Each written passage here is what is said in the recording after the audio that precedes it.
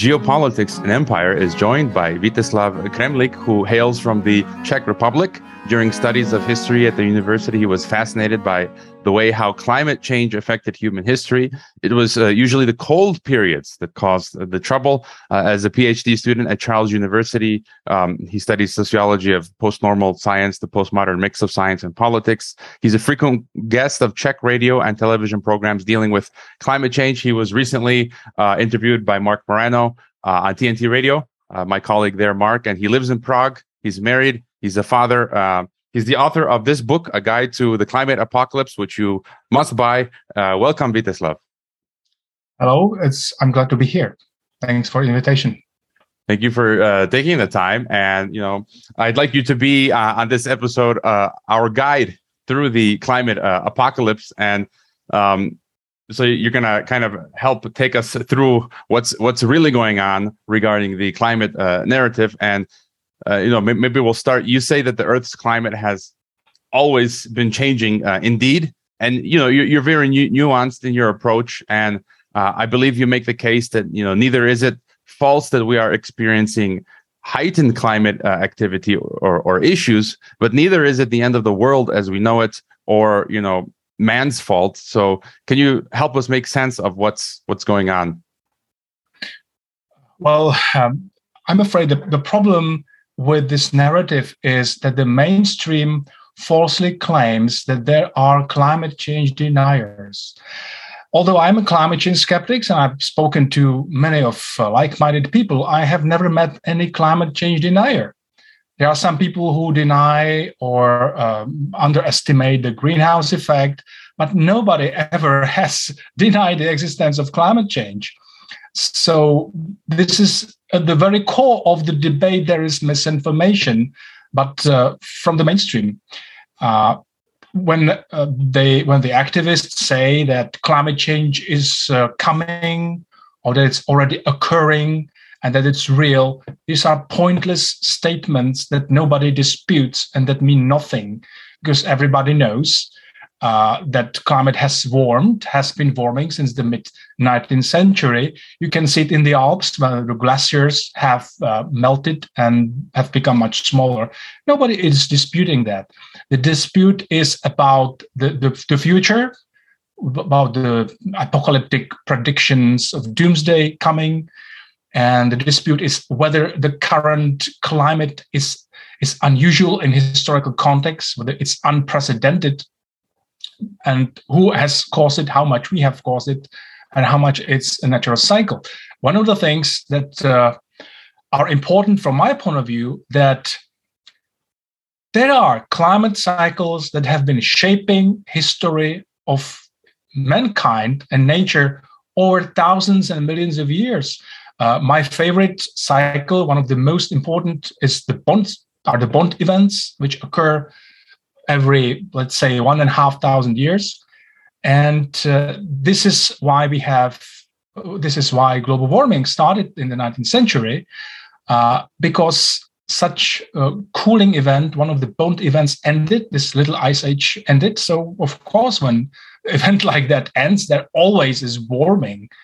And that was a natural event when it started. We can dispute how much we have made it bigger, but the basic dispute is not about what the mainstream claims. A message from our sponsors. It seems we're headed for economic collapse, a dystopian social credit system, even another world war. As a longtime expat myself, I've secured multiple passports, getaway locations, foreign financial accounts, and escaped to the sunnier shores of Mexico. Mikhail Thorup of the Expat Money Show can help you do the same and become Great Reset proof. He's hosting the Expat Money Summit with 30-plus experts that'll help you reclaim your freedom in a time of upheaval and uncertainty by moving your life, business, and wealth offshore. Themes include securing your Plan B safe haven, offshore banking, decentralized finance, second passports, and much more. Protect yourself and secure a new life abroad. Register now for free at expatmoneysummit.com, or don't, and enjoy eating bug burgers in your smart city. If you do find yourself stuck in a smart city, the Nomos app will help you survive COVID-19 84 and the Great Reset. Nomos is a time bank that can be used by communities anywhere in the world. You just need to talk people into using it. I've spoken to the developer who is passionate about creating solutions for surviving and thriving in the apocalypse. Nomos is available in English and Spanish, so hurry and visit nomos.net before they roll out the cashless society and put you in the algorithm ghetto. And don't forget to fund Geopolitics and Empire. You can leave a donation, except on Patreon or PayPal, which have banned us, book a consultation, or become a member. Yeah, and you've mentioned as well, if it wasn't for past global warming, many places would not be inhabited, like my hometown, which is Chicago, or Canada, or Sweden, and so on.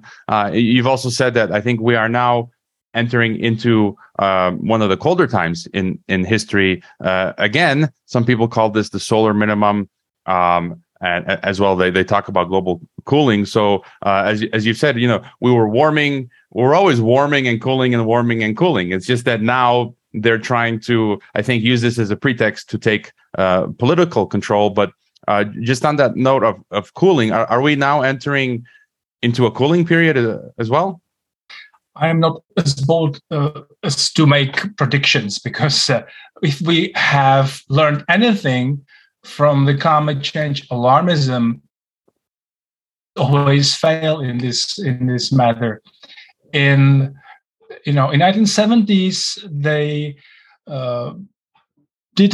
the science didn't for a long time believe that the climate was really cooling. And when finally it became evident that there is a very large cooling event after World War II, there were 30 years of very significant cooling in the Northern Hemisphere after World War II.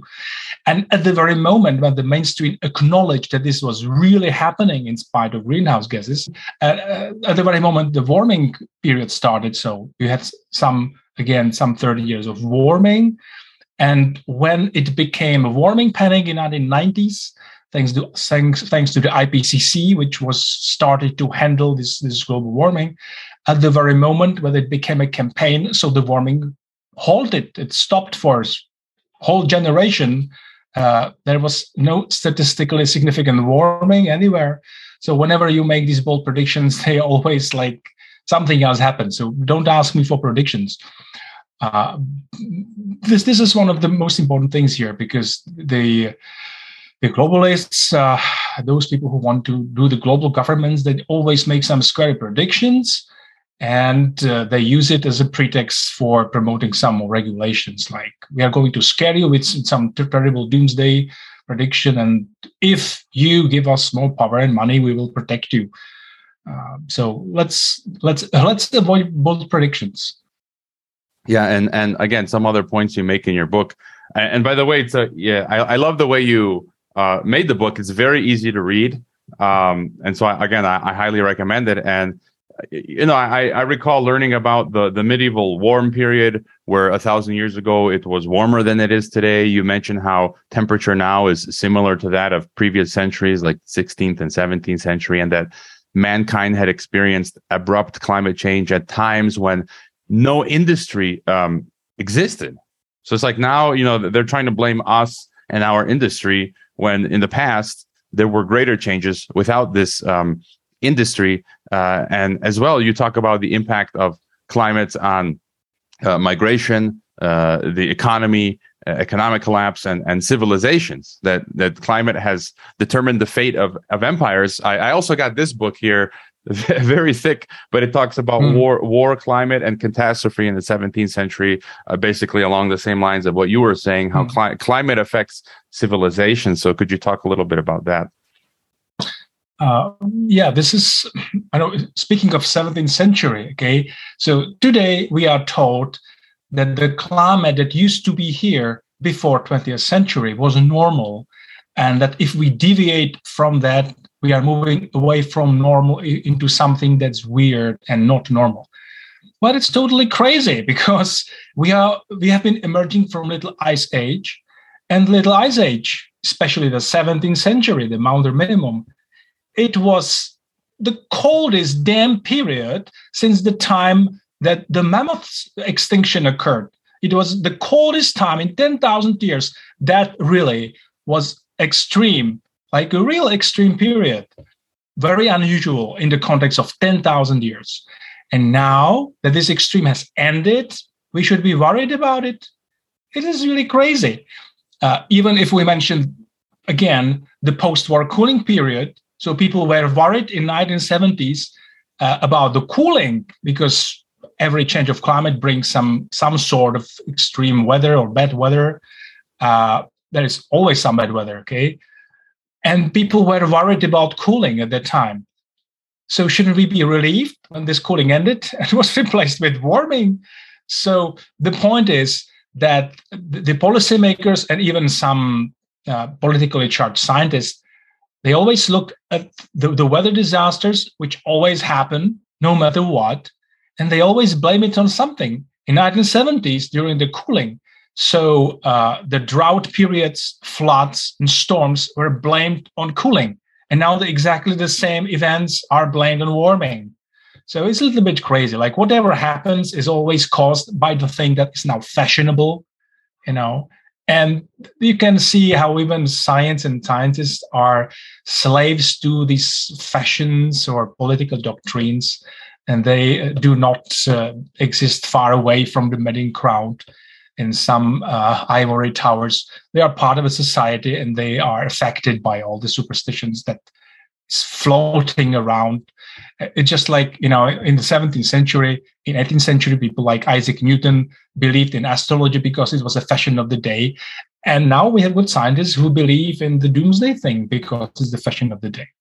But we shouldn't do this because this doomsday feelings, this apocalyptic belief, it is detrimental to your well-being, to your mental health. Just if you look at the Swedish girl, Greta Thunberg, and people like her, I believe that many of them are true believers, okay? Some of them are just career-hungry hypocrites, of course, but I believe that there are people who are genuinely worried because they see something on the news and they believe the propaganda, and they really can grow up worrying about the future, because if you believe the apocalyptic narrative, so you have no future. By the way, this has been important negative feature of the whole green movement. I recall that even Sir Karl Popper, this sociologist, was who defined what scientific method is. So he was an important figure in defining what science means. And he commented in 70s, long time ago, that his main complaint about the green movement is how pessimistic they are. And their slogan, even in 1970s, was no future. We have no future because of environmental problems. And we still have this feeling. And it's not good, it's pointless. And most of all, it is in contradiction with the facts. If you look at objective indicators like malnutrition, so the success is unbelievable. I can't believe when I hear the numbers. Malnutrition, the number of hungry people in the world, has been falling dramatically, even in the recent decades, even in the recent 30 years, the numbers are still going up. Even though we have got more people than ever, now more than 7 billion people, right? But fewer and fewer people in absolute numbers as well as percentage live in hunger. We have fewer people than 100 years ago who die because of weather disasters. Over 90% less people die in weather disasters in spite of booming population. So we are living in a world which is safer than it used to be before global warming or before industrialization. This world has become better. And yet we have got this tremendous apocalyptic negativism. It's totally irrational. And something, again, interesting in your book that I'm only now starting to learn about is how, as you say, these people are saying that we are causing all these problems, but you give examples from, I think Vikings in Greenland and the Mayan civilizations and other civilizations where, or in Egypt, where, it was cooling that came that caused droughts that forced civilizations to collapse. or where basically the climate that's outside of our control changed, and that forced these civilizations to collapse. You mentioned the Roman Empire as well, being affected by the climate and the amount of food that could be grown, again, outside of our control. And then as well, what is driving that climate? I see it as the sun. People like Piers Corbin, and I spoke to meteorologist Joe Bastardi not long ago, who both agree that it's basically like the solar cycle and things like that outside of our control, influencing all of this. What are your thoughts on that? Absolutely. Well, I studied history, so I started to be interested in this matter because I was curious what causes these great events in history. Because if you look at the timing of various events, so some of them seem coming at sort of regular periods, coming back and back. And whether it's a coincidence or not, the timing looks pretty similar to the timing of these climate changes. I don't know, in the Stone Age, in the recent glacial period, all these great Stone Age cultures, they ended at the time of the great cooling events called Heinrich events. Nobody knows about it. Nobody writes about it. But this is in my eyes so important, as if climate change has been the pulse of history, destabilizing the civilizations and cultures and enforcing some change. So people need to adapt because the old systems are destroyed and new ideas get some opportunity to grow. So it seems like that to me. I don't know if there's enough time to mention that, but one of the people who noticed that without understanding the problem was the German philosopher Karl Jaspers in the 1930s or 40s. And he noticed that all the great religions of today were born around the 6th century before Christ. Just count with me, okay? Which world religions started around this century? Confucianism, Lao Tzu, Taoism, the Greek natural science, and the Jewish monotheism, all these great, and Buddhism, of course, all these great ideological systems that replaced polytheism started sort of in the same time across whole Euro-Asian continent. It's really weird. Why would these events be timed at the same time? They didn't have a lot of contact with each other. So Karl Jaspers didn't have, of course, any explanation. He just called this period Achsenzeit, the Axis period, and this has become a famous term in philosophy. They don't know any explanation. One of the explanations that's possible is that the timing coincides with great climate change event that preceded, and there was this cooling at the beginning of the Iron Age, at the time, similar to the times when the War of Troy happened and these migrations of sea people that attacked Egypt and so on.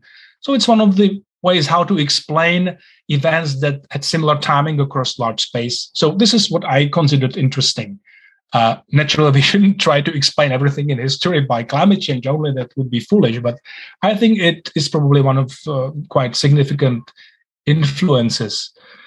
And now all what we have learned is somehow turned upside down. And what we hear from the news is the exact opposite of what we have learned. So now we should be afraid of warming, not cooling, and everything is sort of weird. So that when you watch the news, you can't believe your ears, what you hear. And it has become the new normal. Yeah, and I wanted to ask you then about these elites, which you write about in your book as well. You explain, they're pushing this green agenda, and they are racist and they are eugenicists. I've got some of their books. Paul Ehrlich, The Population Explosion. I got it for like 30 Mexican pesos at a used bookstore here, and of course, the Club of Rome. Right.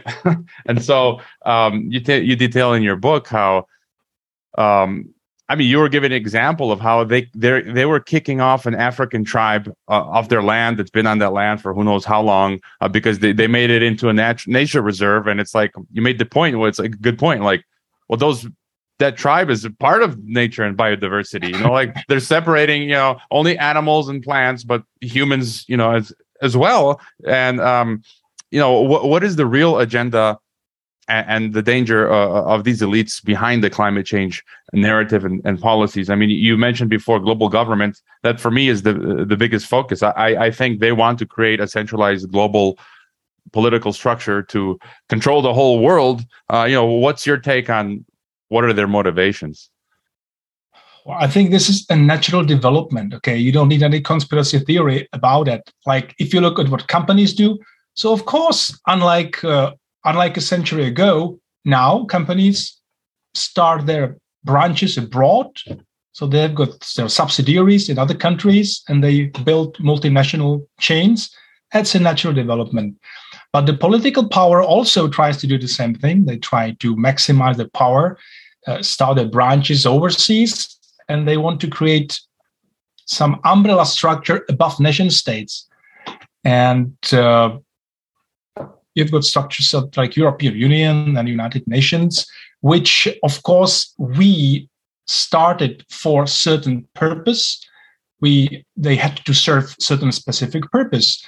But, when you create a bureaucratic organization like that, it will always take its own life.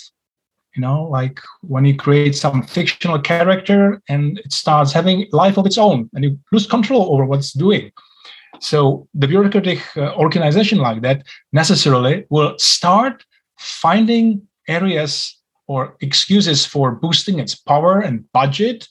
And naturally, climate change is a great issue, or the environmental things are a great thing because it is something that doesn't respect national borders. So you can claim, and we have all heard that global problems require a global solution. So naturally, that's a great excuse to take our power away from national parliaments and give it over to some international organizations. Do you think the elites are succeeding or will succeed in their push for global domination or world government, or as they call it, global governance? And I am no prophet. I can just tell you that whatever people think will happen, something else will always happen. Okay, so I don't think that they are omniscient, omnipotent people. Everything that's happening has been planned by them.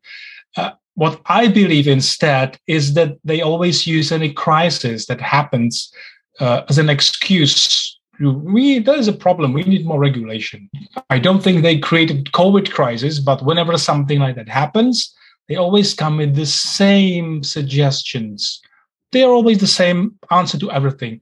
You need to create some more international oversight committees. You need to create more rules, limit individual freedoms. It's always the same thing, whatever happens, never mind what it is. And again, it is logical. Like when you have powerful people, of course, they want to have more influence. Everybody wants to have more influence. So that is a logical event. And maybe that people, like the population, sooner or later will find some means to compete for power with the elites.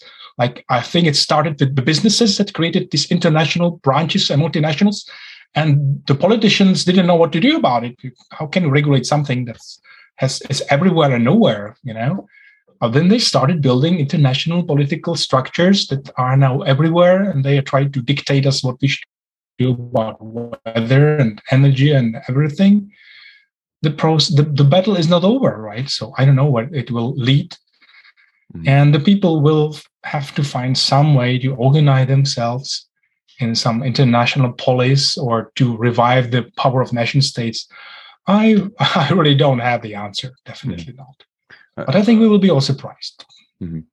Let's talk a bit about then energy, because you talk about it in the book.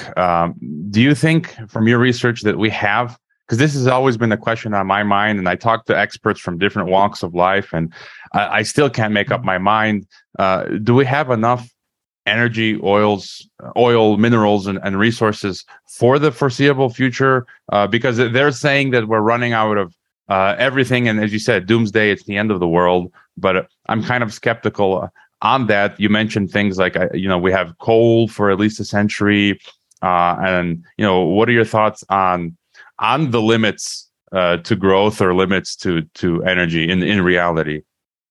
As far as the numbers we have now say, we have got enough fossil fuels for 1 or 2 or 3 centuries, depending on which fossil fuel you are referring to. And also, you've got nuclear power, and you can create a lot of energy from really, really tiny amount of uranium. So I believe that if nuclear power is perfected, if we learn how to use thorium and other elements, we could have nuclear power for 10,000 years, right? This is also, a few people know that whenever somebody is warning about peak something, like peak oil, they always refer to Mr. Hubert, who predicted peak oil in 50s. He predicted it would come some 20 years later. Everybody's quoting that, but hardly anybody mentions that in the same essay, in the same work, he proposed that we can handle that by substituting that with nuclear power. And the green people don't say that. They just want about peak oil without mentioning the logical next step in that.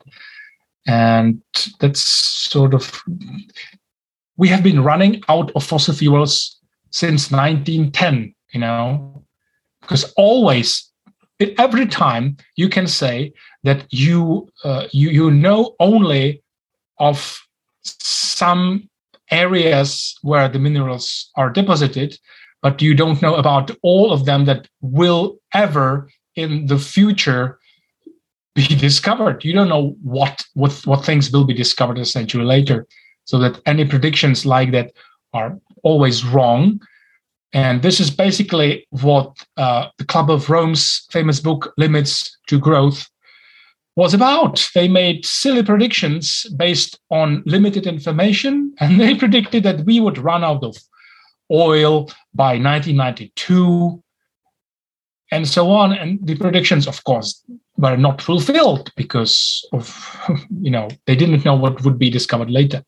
So this is the problem with any predictions. I think I also mentioned the funny story of the horse manure crisis from the late 19th century. I don't know if anybody has heard about it, but I discovered that in late 19th century, there was first international conference about urbanism, about the future of cities. And do you know what they were discussing that? They were worried that in the 20th century and in the 21st century, they were worried that the cities would have tremendous problems with thousands and thousands of horses and horse manure. Because at their times, everything was, transport of goods, transport of passengers, everything except for a few trains, everything was powered by horses. And they were very about the future. They made their scientific extrapolations and predictions, and they were very puzzled and didn't know what to do about it. And they didn't expect that cars will replace horses. And that's a very important lesson, because the problems that we are trying to handle now in 50 years future will probably, it will play out completely differently than we think, because you don't know what will be invented 10 years later. And that's the memo. This is the problem with all these United Nations or European Union. They are trying to make 5-year plans like the Soviets, or 50-year plans, or 100-year plans, what the future of energy will be. It is such silly. It's just like some silly scene from Monty Python circus. You can't predict these things. A single invention can change everything in 10 years overnight. This is really silly. The point is that their solutions for climate change and energy that they are proposing right now to be done with present means, that they don't make any sense, that they don't work, they don't have the effect on the climate they would like to have, right? So this is pointless. And their predictions are pointless too. So you talk about nuclear, you talk about Chernobyl, Fukushima, and how the threat is hyped. you give some numbers how very few people died or were affected by the Chernobyl disaster in the 80s. And I've also become a little bit dismissive of this hype because not long ago I lived in Semey, Kazakhstan, which is right next to the Polygon, the principal Soviet nuclear test site where they dropped over 500 nukes. In the surrounding areas, yes, there were no doubt people affected negatively with, genetic issues, cancers and things like that. But, I was surprised when I visited Ground Zero. The scientists who took me, like we didn't need any protection. We went in 1 hour, 2 hours, and it wasn't until we got just to a small area where the actual nuke dropped, we had to put on some protection and stay just for a few minutes. But outside of that immediate area, we didn't need any protection. And it seems like the scare around nuclear energy is hyped. What are your thoughts there? Well, definitely you could theoretically have very destructive nuclear disasters somewhere. But what happened at Chernobyl, definitely people have very, very untrue ideas about.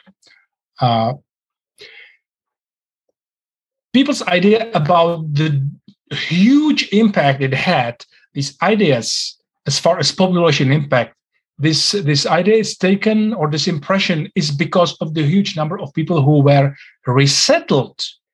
Because when the thing happened, so the authorities resettled, some 5 million people, like a huge territory was affected by the measures that were taken later. So the people had to go away. Huge area was, people had to leave, and these were really huge numbers. But it's not the number of people with affected health. The people who died at Chernobyl directly, those who went into the building to stop the leaks, and there were about 5 people who had to go to the very core of the problem, and they died quite soon, within months.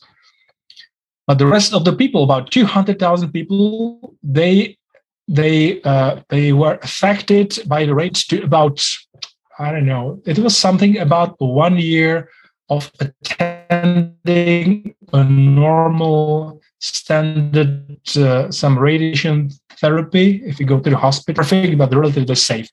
And the only real that was clearly significant in the statistics is that a lot of children had problems with thyroid glands, but these problems were treatable. So almost nobody died, but they had to be treated for these problems. That is all. So it's not zero, but it's definitely is not apocalyptic landscape filled with terrible mutants as people tend to think. It's, when you look at a Simpsons series, there is always this little fish with 3 eyes swimming in the pool of nuclear waste. So this is how people think that animals look around Chernobyl. They don't. So our ideas about what happened are mostly taken from some science fiction. It's mostly science fiction. It doesn't mean that nuclear power cannot backfire, but this is not what happened. And the hype has been detrimental to the green energy effort, because thanks to this hype, Western civilization has stopped building new power plants. So the nuclear energy output has been going down steadily for decades. So thanks to these green anti-nuclear policies, we have been having less and less clean zero carbon energy over decades. So if about 2 years ago, when we had this Extinction Rebellion people and this Greta Thunberg people and this Fridays for Future, and they were parading and some demonstrations, and they were shouting that the politicians failed us. You didn't defend our future. You didn't do enough. You are to blame that we do not have enough green zero carbon energy. It's not true. It was them. It was the green movement who caused that. The very same people who are marching in the streets with the banners. It's their own fault. It was their movement who undermined this green energy that we had really sort of zero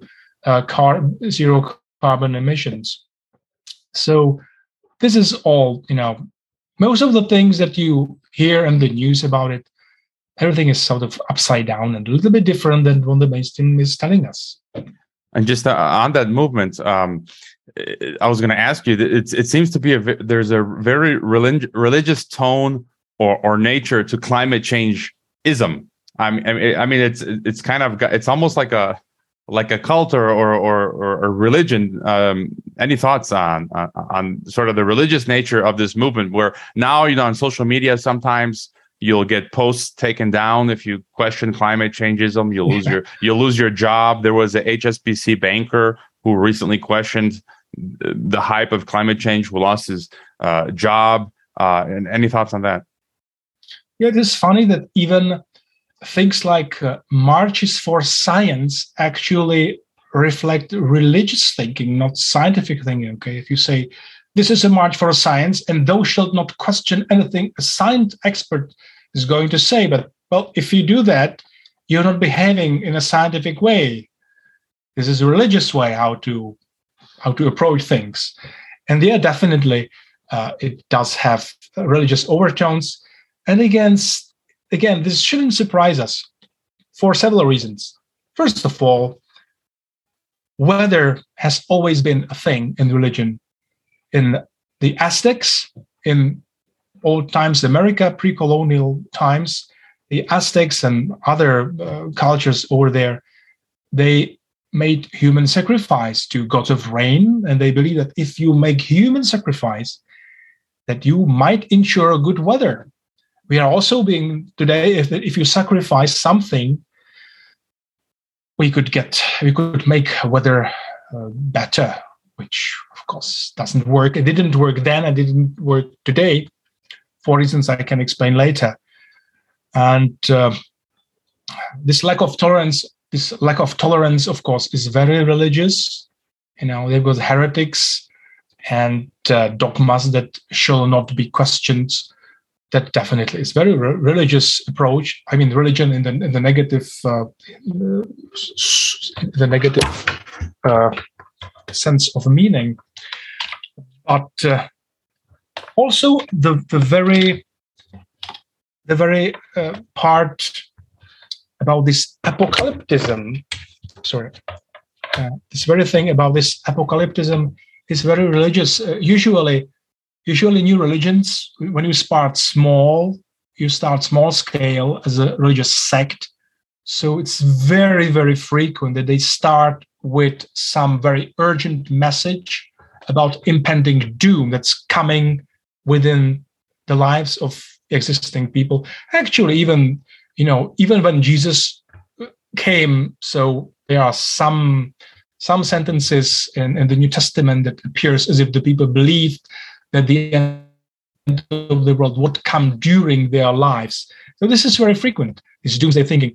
When you have Jehovah's Witnesses or the Adventists of the Seventh Day, they all started with making specific claims about the date when the doomsday will come. And we have got Greta Thunberg and the IPCC giving us deadlines. We are going to be done within 12 years or 2 years, things like that. Of course, it's very similar. And it comes from the same psychology. It's not a coincidence. This is what humans are used to think like. We have got thousands of years of tradition of this sort of thinking. So it's quite natural for the power elites to use this for their purposes. And there's nothing new. Actually, the more you think about it, the more boring it gets, because it does just this, the oldest trick in the book. And speaking of the power elites, one of the things that kind of I'm worried about is where they want to take us with this green agenda. We see Europe committing economic suicide, as a result of the Ukraine war. They're shutting off nuclear power plants. Now, they're talking about people freezing in the future, the prices of energy going up. And it's like these elites want us all to live as middle-aged serfs in the neo-techno-feudal society of severe austerity and sort of living life permanently under war conditions and rationing. And something else that they've been talking about, there's that. And on the other hand, it seems like the COVID pandemic and climate are coming together. They're talking about climate lockdowns now. And my biggest fear is this digital kind of dystopia that they want to build based on this fear that you're talking about, this sort of carbon social credit system where we're all going to have these digital passports and you're going to be graded. And if you don't behave, they're going to shut off your privileges. Any thoughts on what they're trying to do here? It looks like the way where it's heading, unfortunately. I don't know what will happen with that. I'm afraid that usually it's not the ordinary people who revolt. Ordinary people are not very revolutionary in most societies. This is why the feudal system lasted such long time. There were no significant uprisings anywhere.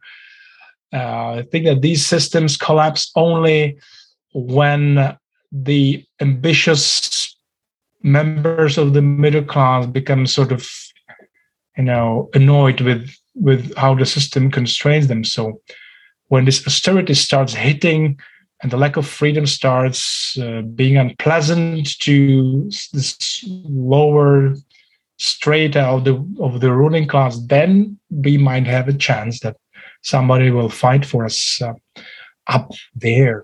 Because let's face it, national governments are not able to, resist these globalist policies at all. And if they do, they are soon replaced by someone who is compliant. So, of course, I don't have any miraculous recipes for what to do about it. So we'll see what happens. But the thing is that some features about the COVID policies were really creepy. Like when you saw 10 million people locked in Shanghai who cannot leave their homes because of some COVID restrictions. And you see these robot dogs barking at people in empty streets that they shall not enter the streets and they shall remain at home. It is like just from some Black Mirror science fiction series in future. I can't believe I'm no longer certain that I'm awake, or if I'm dreaming, I'm no longer certain. It is so dreamlike, a lot of that, Or when you have these COVID passes, when you couldn't enter a restaurant if you were not vaccinated, like what the hell? Like even vaccinated people can spread disease. It's just like with any contagious disease, there can be people who do not fall ill, but they can spread the disease. It's just true with anything, anywhere. So didn't make any sense. It is as if someone was testing how much we can stomach if we accept discrimination of some disobedient individuals. It very much looks like the Chinese social credit system, very much, So unfortunately, China is the economic tiger of these decades, and it is always the habit that the world is imitating those who appear economically powerful and self-confident. In the past, everybody was imitating Europe or Germany or America. Now, everybody's imitating China because it's powerful economically, and so even their totalitarian policies appear sexy. So we may end up having something like that here.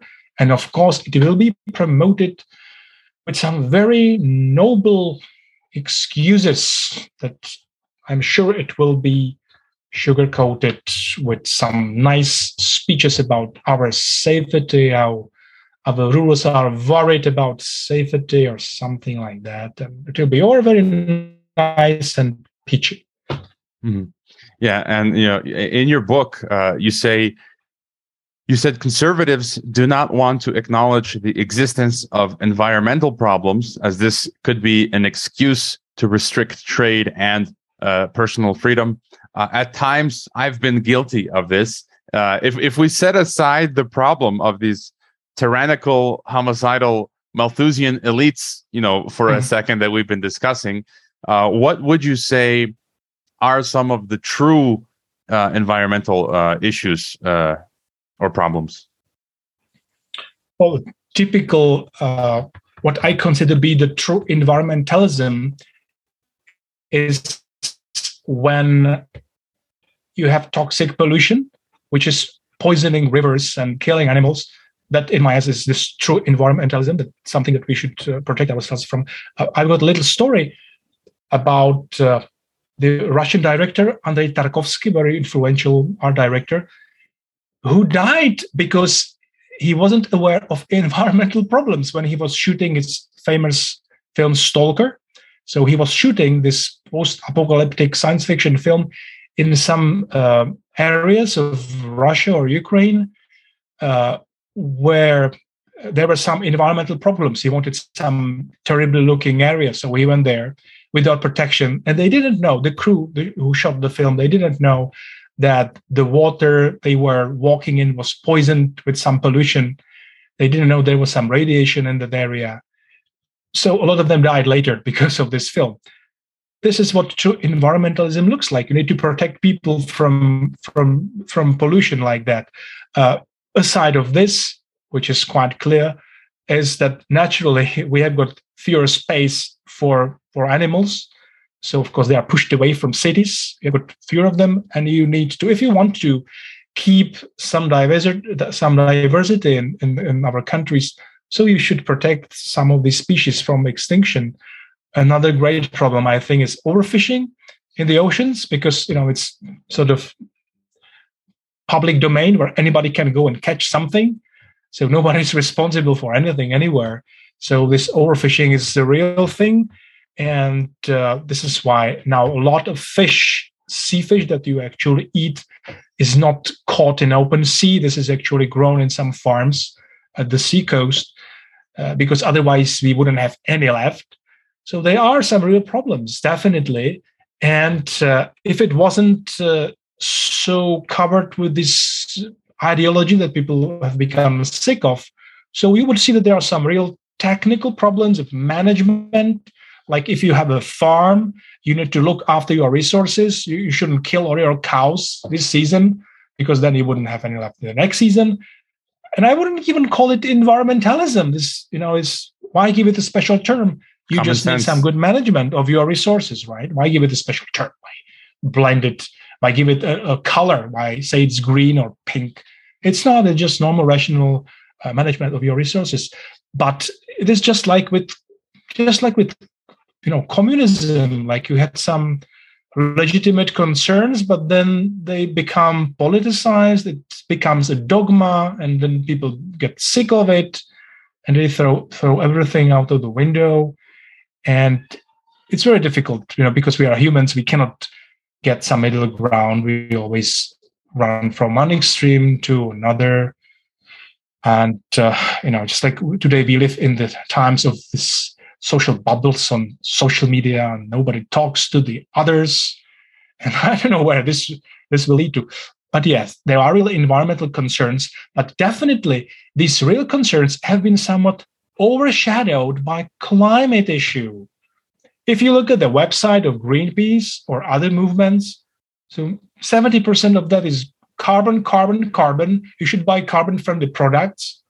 So it looks more like some marketing campaign of some green companies. And these real problems are sort of set aside because they do not have a real political support. Nobody will subsidize this very much. It's not sexy these days.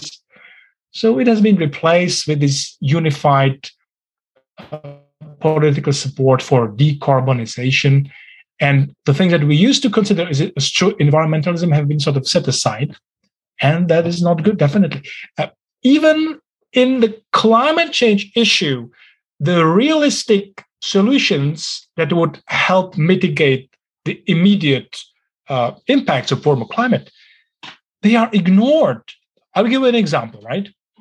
In Prague, there have been, when there were some heat waves in summer, so some policymakers started talking, we need to make streets greener. If there are trees, there is shade, it's nicer. The urban heat island effect, it's smaller. It will be great. Let's make more trees there. And people need to have air conditioning in public spaces like hospitals and bus stations and trams, so that they don't suffocate from heat when there is hot summer. And it's not happening then. When the heat wave goes away, people don't remember about these things.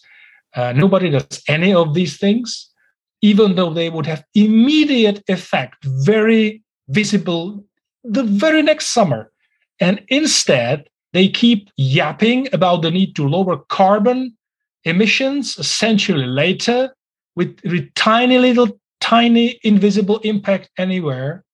So this symbolic hunt for carbon business is more important to them than easy, tangible, and doable things that you could do right now.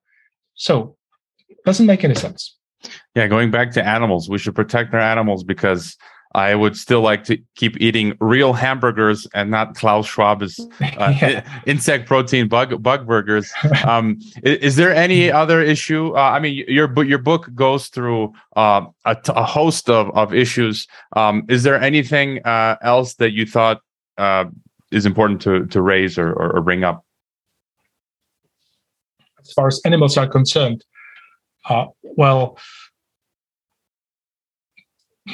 of course, what seems to be a bit ridiculous when you speak about beef. So, of course, there are these ridiculous policies to lower greenhouse emissions from livestock, which means that cows shouldn't burp and fart so much. And they are investing money into research how to change the composition of fodder of these animals. What is the point? It is contradictory, because on one hand, we are told that fossil fuels, like human emissions, are worse than natural emissions of carbon because it is something added extra to the system from underground. Okay, our emissions are extra over the natural cycle of carbon. And now suddenly it doesn't matter. Now suddenly we are going to fight against the natural cycle, because the cow doesn't eat coal. Cows doesn't drink oil, as far as I have seen so far. I may be wrong. They eat grass. It's natural. It's totally bioorganic. It's nature, and it's a cycle. When the cow eats the grass, it will emit these gases. They will decompose in the atmosphere within a few years. And the resulting carbon and oxygen and hydrogen will be reintegrated into new grass. So it's a new cycle. Nothing new is added to the system. So why the hell should we combat it? It doesn't make sense. With one exception. Another excuse for making business.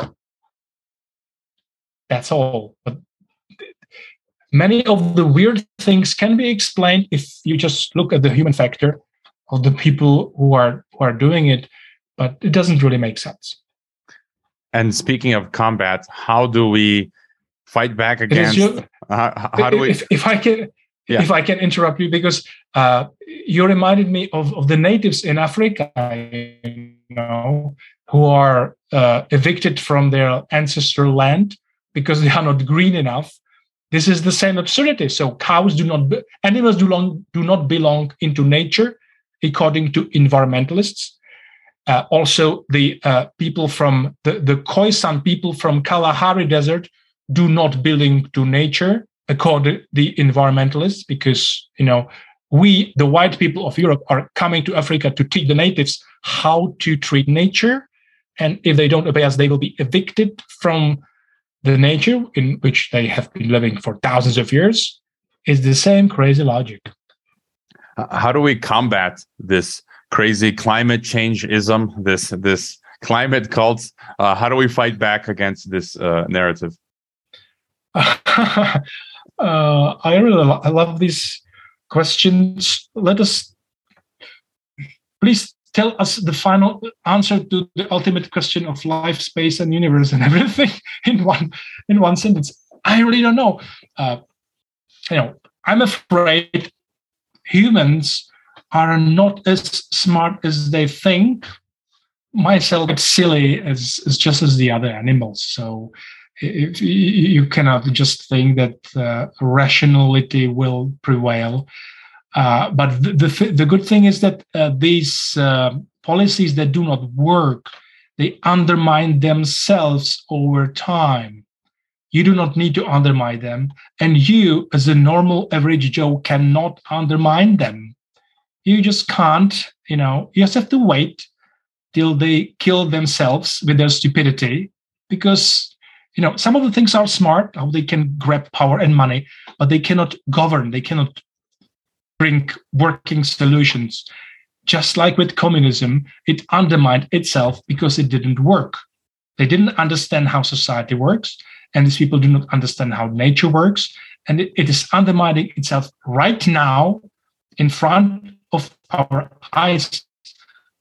One example is Germany, who was very ambitious with the green energies, and at the same time, they switch off their nuclear power, leaving themselves in the dark. How silly is that? It will necessarily affect them as well as whole Europe, by the way, making us vulnerable to imports from Russia and other countries, instead of looking for developing our old fossil fuel fields somewhere in the north, in the Arctic. By the way, a little bit changing the subject, I'm sorry for that, but few people know that fossil fuel companies started to be involved in the climate change debate in the 1970s, and they were not on the side of climate deniers. They were sponsoring the official government climate change research in the 1970s. They sponsored the key, like the Climate Change Institute in the University of East Anglia, where later ClimateGate started. They were funding it with their money because they wondered if warming perhaps might become oil fields accessible in the Arctic when it melts. So you could access the natural resource for mining there. It was their motivation why they started to be interested in this matter. So it's not true that they started as climate change deniers worried about their profits. Exact opposite is true, right? Mm-hmm. Yeah, that's fascinating. Do you have any final thought for us, or just get the book, A Guide to the Climate Apocalypse? Yeah, it's like I would like people to read the book to make them sleep better. So if you're wondering whether apocalypse is coming or whether you could just calm down, so you should read it in the interest of your mental health and calm down and see that maybe the world is not as bleak as you might think, judging from the news. And if the book makes you sleep better, I will be more than happy. Yeah, I feel more relaxed as well after reading the book. And I saw you are a fan of Hitchhiker's Guide to the Galaxy, and I think that's where you got a bit of your title, A Guide to the. Yeah, sort of. Yeah. Well, it's been great chatting with you again. I urge everyone. I actually got the digital book because I didn't think this book the physical would arrive in time. So I bought your book twice. But again, I urge everyone to go out and check out the book. And thank you for being on Geopolitics and Empire. Thanks very much for the invitation. It has been a very pleasant talk.